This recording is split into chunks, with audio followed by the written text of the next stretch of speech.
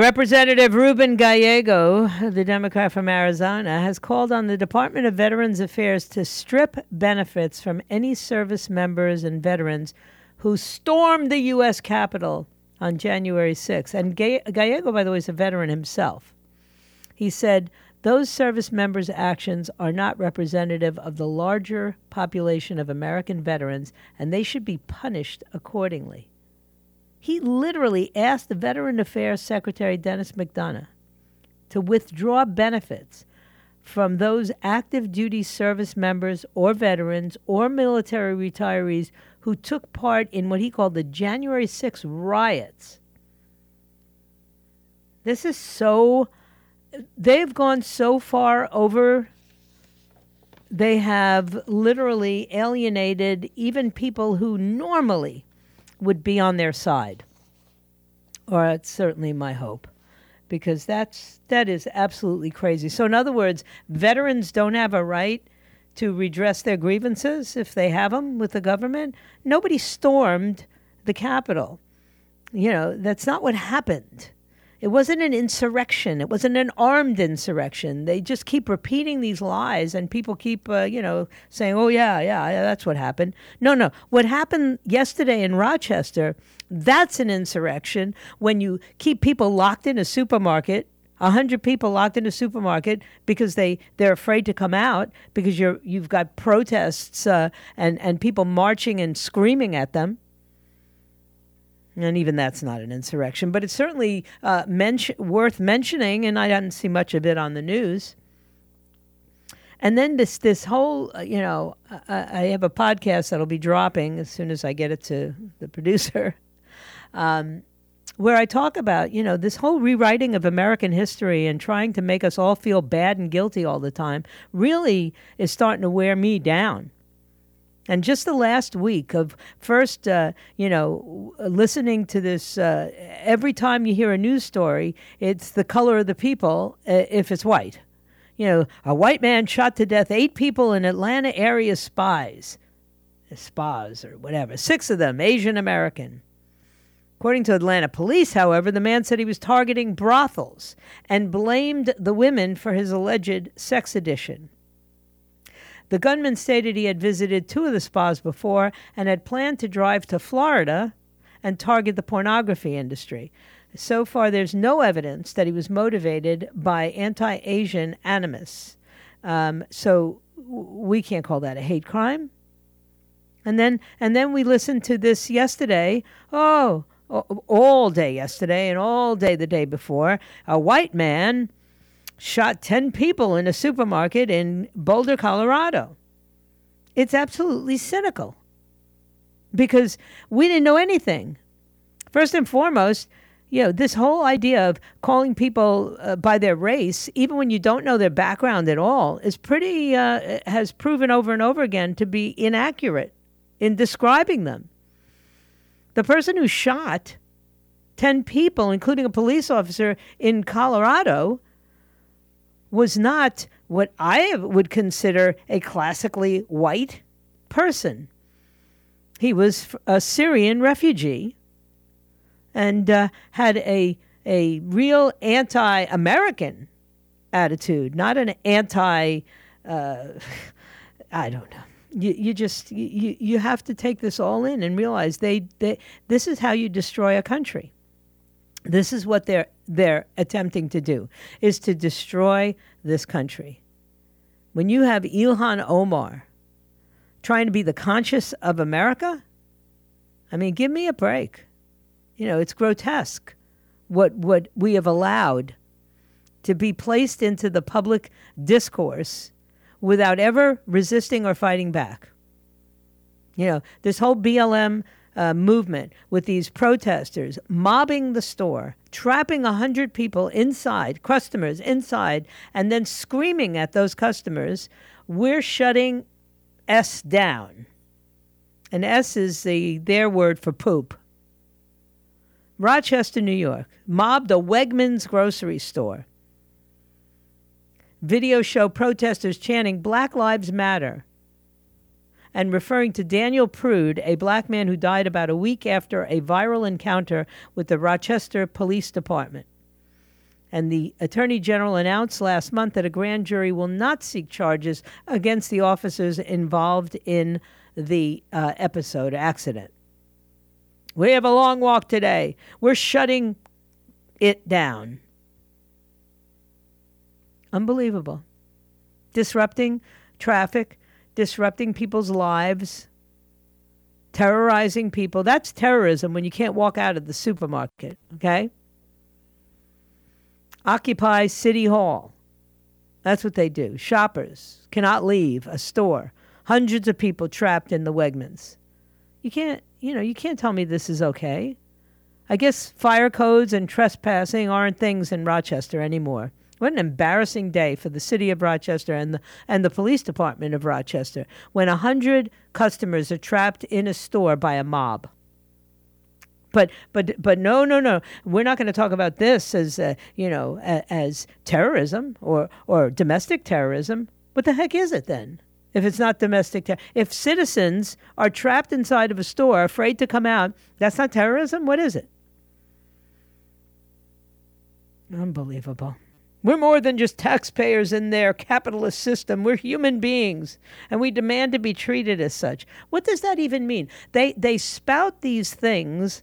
You hear these, phrases over and over again. You hear them on the television, and then you hear them coming out of the mouths of these protesters. It's like they all have one script, and they're all reading from it. They don't live in our community. Police live in the suburbs. What? I've never known that to be particularly true. Then there's arguments in the middle of all these riots, and we're supposed to just say, well, it was peaceful protests. They're just peacefully protesting. And those people on Capitol Hill were not peacefully protesting, most of them. Yes, they were. There were more peaceful protests on January 6th in Washington than there were, crashing of the Capitol building. Way more. But that's completely gone out the window. All the people that I know that went up there, they're not to be recognized. And they don't want to say anything either because they're afraid if they say that they were there or if their credit card shows that they stayed there or they had a plane ticket, that they could be under investigation. You can't make this stuff up. They're fearful, but the people who march and keep people trapped inside of a supermarket are bold, arrogant, in your face. The people who burn police departments down or who jump on police cars and light them on fire, they're arrogant, and we're supposed to say, well, they're just peacefully protesting. They're protesting against this racist America that you live in. Yeah, I've had it. I really have. I've had it. I don't want to play this game anymore. I don't want to. They're winning. I don't mind losing fairly. But I don't like playing a game where one side is declared the winner, whether they win or not, and where they have every referee on their side, whether it's the press, whether it's the media, whether it's the political class.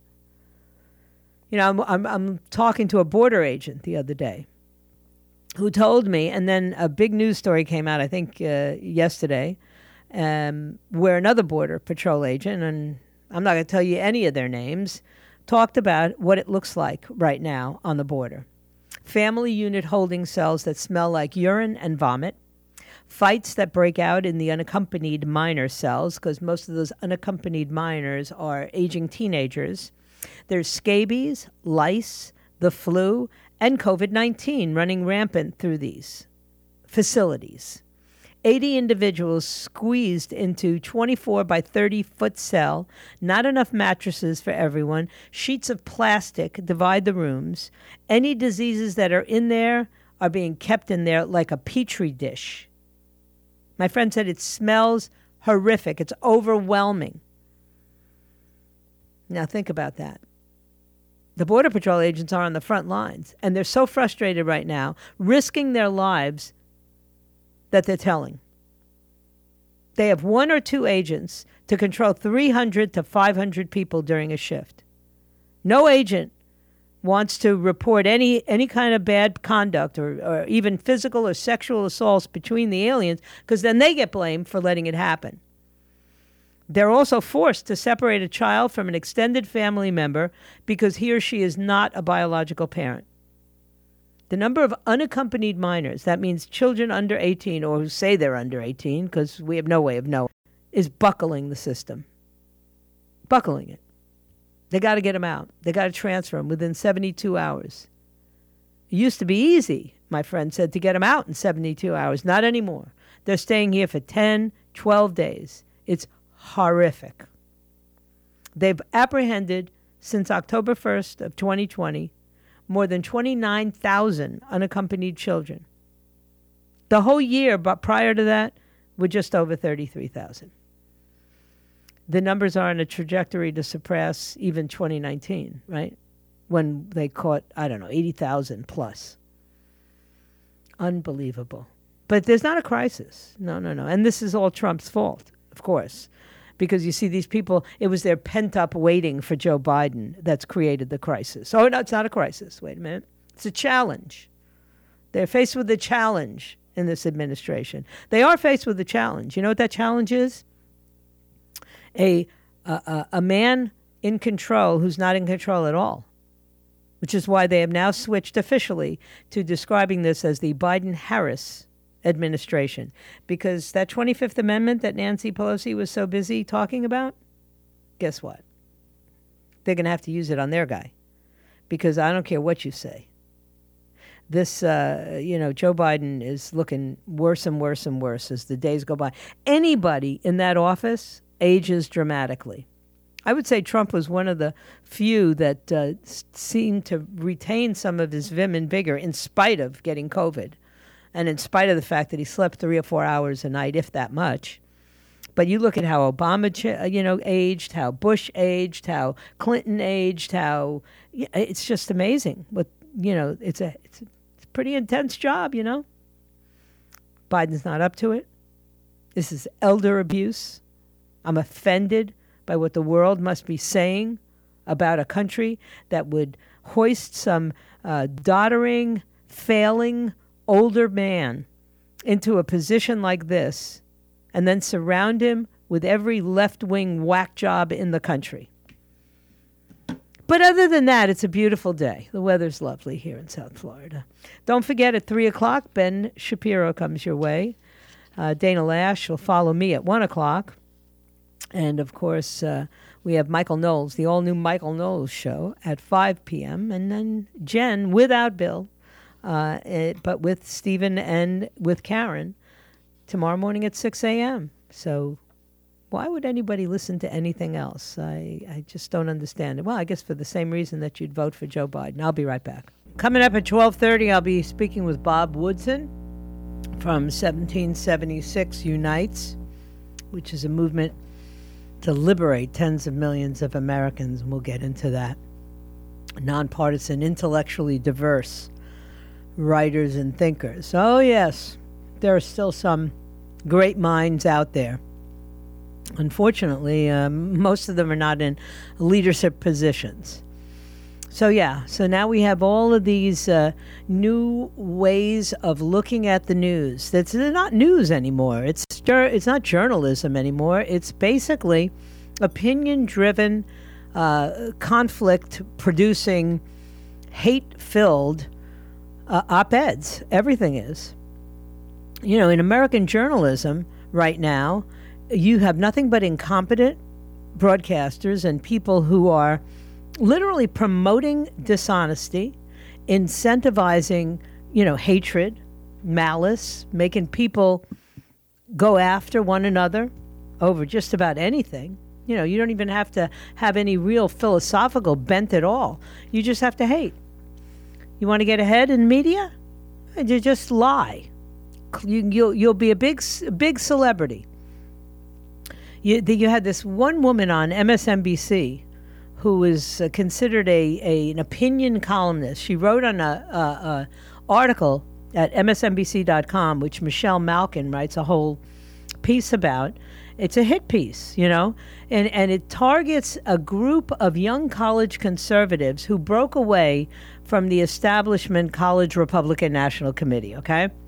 The students thought that the chapters of the college Republicans are far left on a lot of social issues, on foreign policy.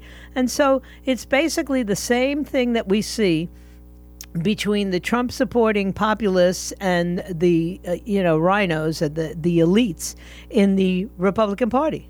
That's all. The people in this, and Michelle knows these people. She speaks for them. She spoke at Arizona State University last year. The College Republicans United, I think, is the name of their group, and they are America First people. They're Trump-supporting young people. And so the article that was on MSNBC.com refers to this as white supremacy and Nazi sympathizers. And that's and the way she validated that, her article was college students are falling in love with white supremacy. And her proof that the kids are white supremacists is that Michelle Malkin endorsed them. And Michelle Malkin, according to this author, what the heck is her name? Talia Levin. Yeah. She said that Michelle Malkin is a fringe white nationalist figure. Well, imagine that. She's brown, Michelle Malkin is, and not fringe. She's just bright. Everything in this Levin's shtick is white supremacy, Nazis, white supremacy, Nazis. She said that a combat wounded war veteran and a computer forensic analyst for the U.S. Immigration and Customs Enforcement Agency, a guy by the name of Justin Gartner, was sporting a Nazi tattoo, an Iron Cross, when he was actually a Maltese cross, the symbol of the double amputees platoon in Afghanistan, where he lost both legs during a mission clearing IEDs, where, by the way, he earned the Marine Corps Achievement Medal with Combat Valor and the Purple Heart before he joined ICE. And what he's doing is fighting online child exploitation. But the Harvard-educated Levin had to apologize because she was the fact checker for New Yorker magazine. But she didn't retract a single word of the diatribe called "No, we don't have to be friends with Trump supporters," which basically endorsed hatred and violence against Nazis and ICE agents. Where they go low, stomp them on the head, she said. Okay? These are the people that are called journalists now. Then she snagged a job as a lecturer for NYU journalism class, which got canceled for lack of interest. Before she was given a job as an extremism researcher for the George Soros-funded Media Matters in 2019. She got a deal for a book that resulted in a 2020 book on, guess what? White supremacy. What else? And she just published an op-ed in the Boston Globe on, guess what? White supremacy. And she was quoted earlier this month in the foreword to bolster the hysterical conspiracy theory that the Conservative Political Action Conference stage, that's the CPAC stage, was deliberately shaped in the form of a Nazi runic symbol. You can't make this stuff up. And she's a blue checkmark, verified Twitter account. She lied on Twitter about being chased from a free speech conference in Philadelphia. The problem is that the conference was highly secure and under a lot of surveillance. It was at, I think, a casino. And the director of security confirmed that no foot chases or any incidences occurred where anybody got chased. She put a picture up of an anti-COVID lockdown activist holding a sign that read, "Work sets you free. Arbeit macht frei," which appears over the entrance of the Auschwitz concentration camp. She juxtaposed the two images with her caption, "This is intentional."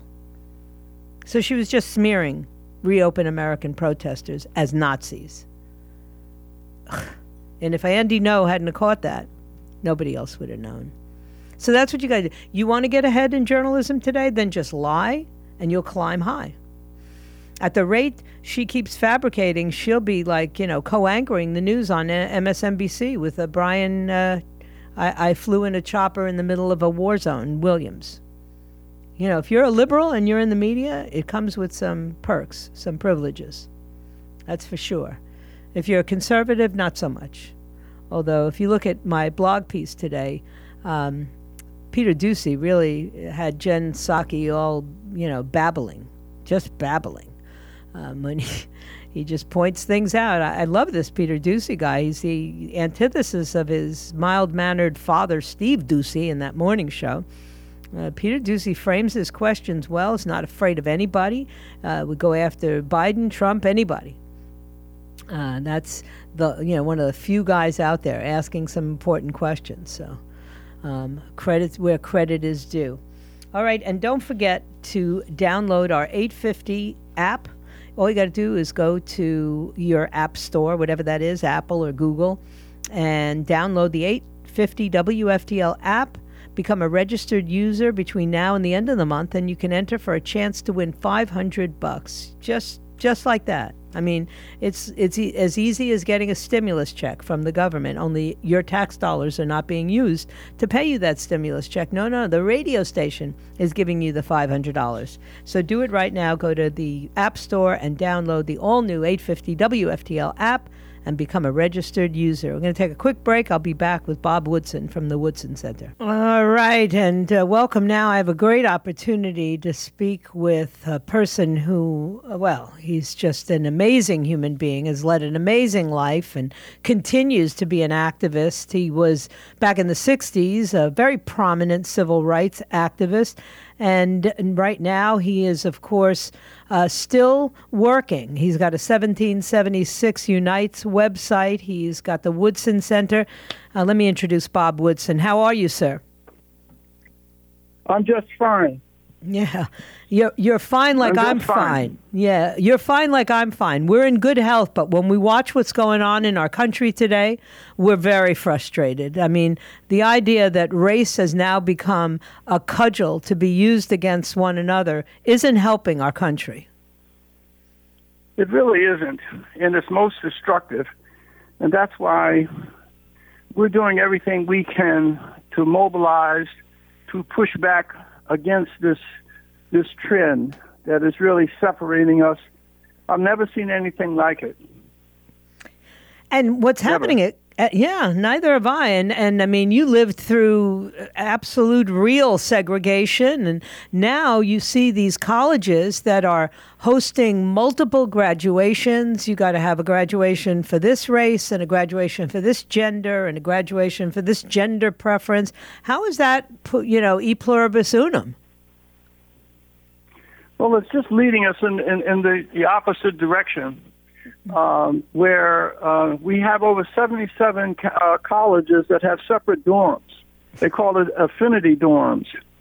For blacks, to Hispanics, women, all, and it's just leading us in the wrong direction. That's why what we've done at the Woodson Center is to organize a pushback, since they're using race and the condition of Black America as the instrument of this denigration of the country. We've believed it's important for the messengers pushing back against this should also be blacks as well. And that's why we put together 1776 at the Woodson Center, a group of 20-plus scholars and activists. We've come together sort of mimicking the civil rights movement. It was black-led, but all groups participated in pursuing justice.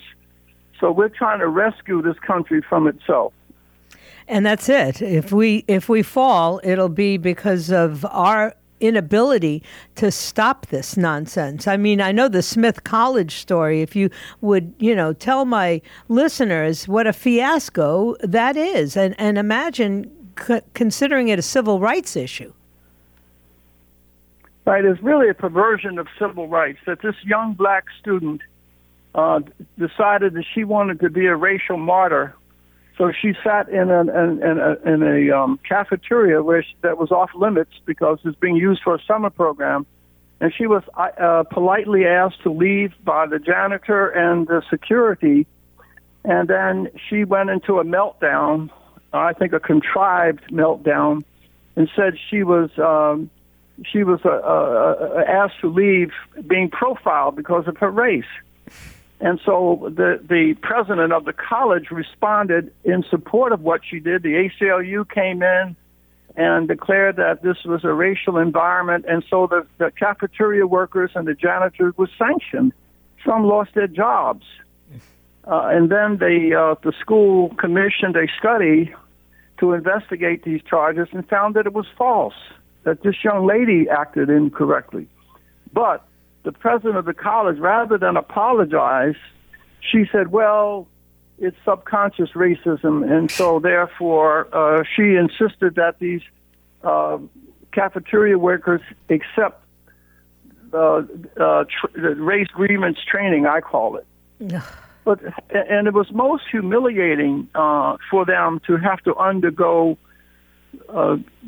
DEI training just because of the actions of this young woman. Mm-hmm. And so we organized a group of blacks to write a letter to the president demanding that she publicly apologize and also help them by giving them the money that they lost as a result of this false charges. I read the letter that was written to the Smith College president, and you said, imagine if you had searched the pockets of every black employee at the school because of one person's bad behavior. It's tantamount to what you did to every cafeteria worker, regardless of race. Exactly. And as I indicated in the letter, I'm a veteran of the Civil Rights Movement. Yeah. I didn't fight to oppose white racism, only to replace it with black racism. As Dr. King said, racism isn't bad because it's visited upon blacks by whites. It's bad because it is evil, and we all must come together to oppose it. But it's really a perversion of the Civil Rights Movement. Yeah. And that's why about 50 of my colleagues, Shelby Steele, Glenn Lowry, scholars, doctors, lawyers, ordinary folks came together on a solid front, and we have 50 signatures on that letter. Wow. Yeah. Well, listen, this whole critical race theory, the more I examine it and, the more I'm being assaulted by it, the more I realize it's simply a political agenda that has nothing to do actually with race. It has everything to do with Marxism, and that's why you see those words even used by the BLM founders and all the rest of it. This is not about equity or equality. It's about everybody being punished. It's just They really did, and they used the America's racial past as the rationale for embracing values that are hostile to America's past and future. Mm-hmm. For instance, they talk of, and they don't care about justice for blacks. They're just using it as a substitute. Mm-hmm. as a bludgeon. The very fact that when they went to Portland, Oregon, they migrated from justice for blacks to burning the Bible, denigrating the Christian cross, because they said that the Christian cross is a symbol of white supremacy. And on Black Lives Matter's website, they also denigrate the nuclear family as being Eurocentric and therefore racist. So they're making their agenda quite obvious. Mm-hmm.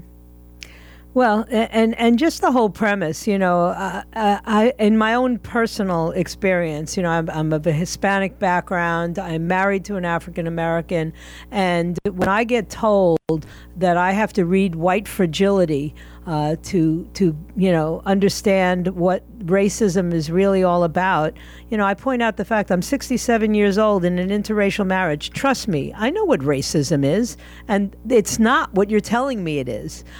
Many of us don't have any of these biases. Many of us have interracial families, and that's something else that you civil rights icons always said. When we know one another intimately, when we are living in the same world together. My husband grew up in a two-parent family in a middle-class home, and I grew up impoverished. So where's my white privilege?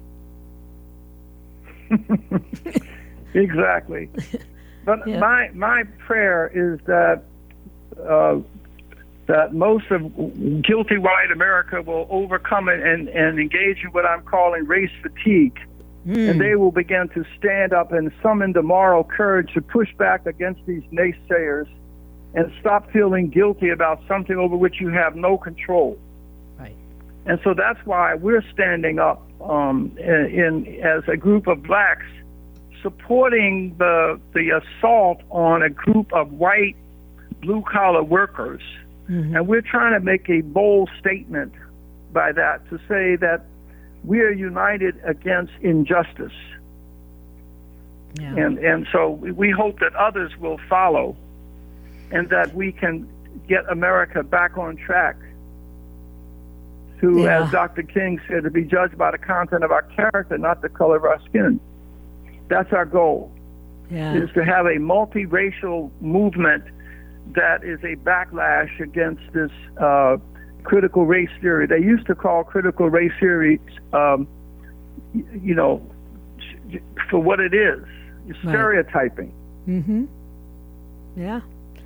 Well, listen, these divisions that exist, aren't going to be overcome by this sort of in-your-face, you're bad, and everything that you think you don't believe, you do believe. It doesn't work. And one day, they're going to keep pushing and poking people in the chest, and there is going to be much more violence. And that's not what someone like you and I want to see.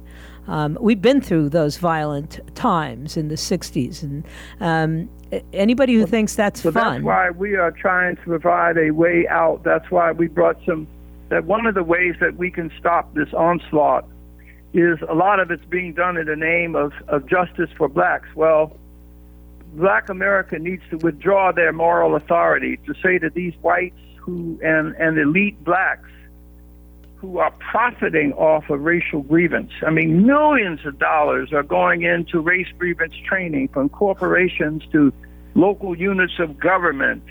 Even school systems are taking Title I monies that are supposed to be spent on low-income kids and sending their teachers off to receive very expensive race grievance training. The whole country is saturated with this. But we're trying to push back against it, and I think one of the ways to do it is by having particularly low-income blacks that the Woodson Center serves stand up and say they don't speak for us. Mm. Well, I certainly wish you great success in this 1776 project and just in continuing to get the word out, because you're right. I mean, it's going to fall to generations that come after you and I who really don't understand what it was like to live in a segregated country. They live in the greatest nation on earth, but there were times when it wasn't the greatest nation on earth, and it was through champions of peace and coming together that we achieved what we have today, and they're going to ruin it all in a decade. Yeah, and what are we doing to our children to say to them that they need to be protected from challenge and adversity? Mm-hmm. We're raising a group of fragile children. How are they going to meet the normal push and pulls of life, the challenges that life often presents us? How are you going to do this if the goal is always imbue them with the notion that they should be protected from conflict? Mm-hmm. Yeah, we're raising a group of young people who they want their own dorm. They don't think they should be sheltered from unpleasant conversation. Mm-hmm. There's this real sheltering of these children that I think does not prepare them for the push and pulls of life. Yeah, and I dread the thought of what happens when my grandchildren have to pick. You know, when they go off to college, biracial kids, do they have to pick which dorm they live at? I mean, it's scary to me how we've literally created a nightmare for a generation that was supposed to be the proof that we overcame the past. Right, but I think we just have to be persistent and And I'm impressed with how much support our movement is getting from around the country. Good. Well, it's certainly much needed. And again, thank you so much. You have done remarkable things over a remarkable life, and you ain't done yet, are you? No, not yet. I gathered. And the website, if people want to go to the website, it's 1776 Unites. 1776 Unites with an S.com. 1776 Unites.com. And I have a new book out that also is called Lessons from the Least of These. It can be obtained by going to Amazon. Lessons from the Least of These.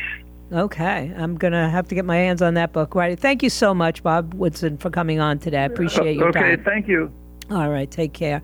We got to take a quick final break. I want to remind everybody you can go to the podcast, and that's at 850wftl.com/Joyce, or if you did what I told you earlier and downloaded the 850 app, you wouldn't have to do anything except hit that app and, scroll down the menu, and it says Joyce's podcast. And how easy is that? I'll be right back. Man, you just have to take a deep breath every now and again and try to figure out who's telling the truth and who's lying. And I've gotten to the point where I can't tell the difference between the liars and the truth tellers, because they all have a blue check, except for me. Unbelievable how this is going to get. Of course, little Marco back at it. Little Marco strikes again. Now, with a red flag bill. We don't have enough problem with... I didn't even talk about this today because what's the point? Every time there's a shooting, I have to sit through the endless haranguing of the Chuck Schumers of the world and the Joe Bidens of the world telling me that because some crazy person shot up a bunch of innocent people, that I can't have a gun, and I have said this from the very beginning of these mass shootings, which are terribly tragic. No one's going to say that, it's okay. It's not okay, but it's not going to stop happening, because that's just the nature of human beings.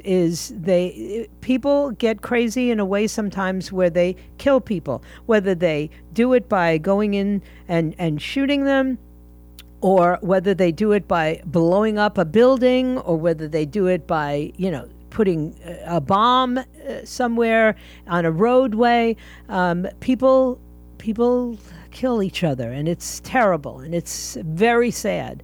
But it's not because they have guns. If they didn't have guns, they would find another way to kill people, and it could be even worse. And the idea that ARs are these, weapons of mass destruction and all of this stuff that you get every time there's a shooting, I have to hear this every single time. They are automatic weapons. No, they're not. No, they're not. They don't understand how a gun operates. They don't understand how a rifle operates. And it doesn't matter. They don't have to understand. All they do is control us by scaring us to death. And they've got half of the country, well, no, not quite half, but maybe a third of the country believing that if they were able to control purchasing guns, that there wouldn't be a crime anymore. And it's so stupid and so ludicrous. My dream is that the next time some half-crazed or totally crazed lunatic walks into a supermarket, that a person like me is present there. You realize that this guy didn't just spray bullets wildly. He walked up to these people and then he killed them. That's more of an execution than a mass, murder. That's unique. You got to be really messed up, which he was, obviously. And nobody stopped him because the only other person with a gun there was the police officer, and he shot the police officer first. Okay? And then subsequently, other police officers came in, and now I got to sit around and listen to people say, well, the only reason he was only shot in the leg is because he was white. What? What does that mean? he surrendered, by the way, But that doesn't matter to the race baiters who immediately said, "Oh, another crazy white man." Well, I don't know. I don't think Syrian refugees consider themselves, white Nazi supremacists. But, well, that just worked for them until it didn't work any longer. When we found out the guy's name, then they couldn't do that anymore. And then they said, well, let's not mention his name. We don't want to glamorize him. You would mention his name if his name was Joe Blow, but you're not going to mention it because it's Muhammad Ali or whatever. Anyway, I thank you for your time this time. Until next time. I'll be back tomorrow at noon, if it be his will and he delays his coming. I didn't mean Muhammad Ali, by the way. I don't know why that came out. But I will be back tomorrow. God bless you, and God bless the United States of America. Take care of yourselves. Protect yourselves.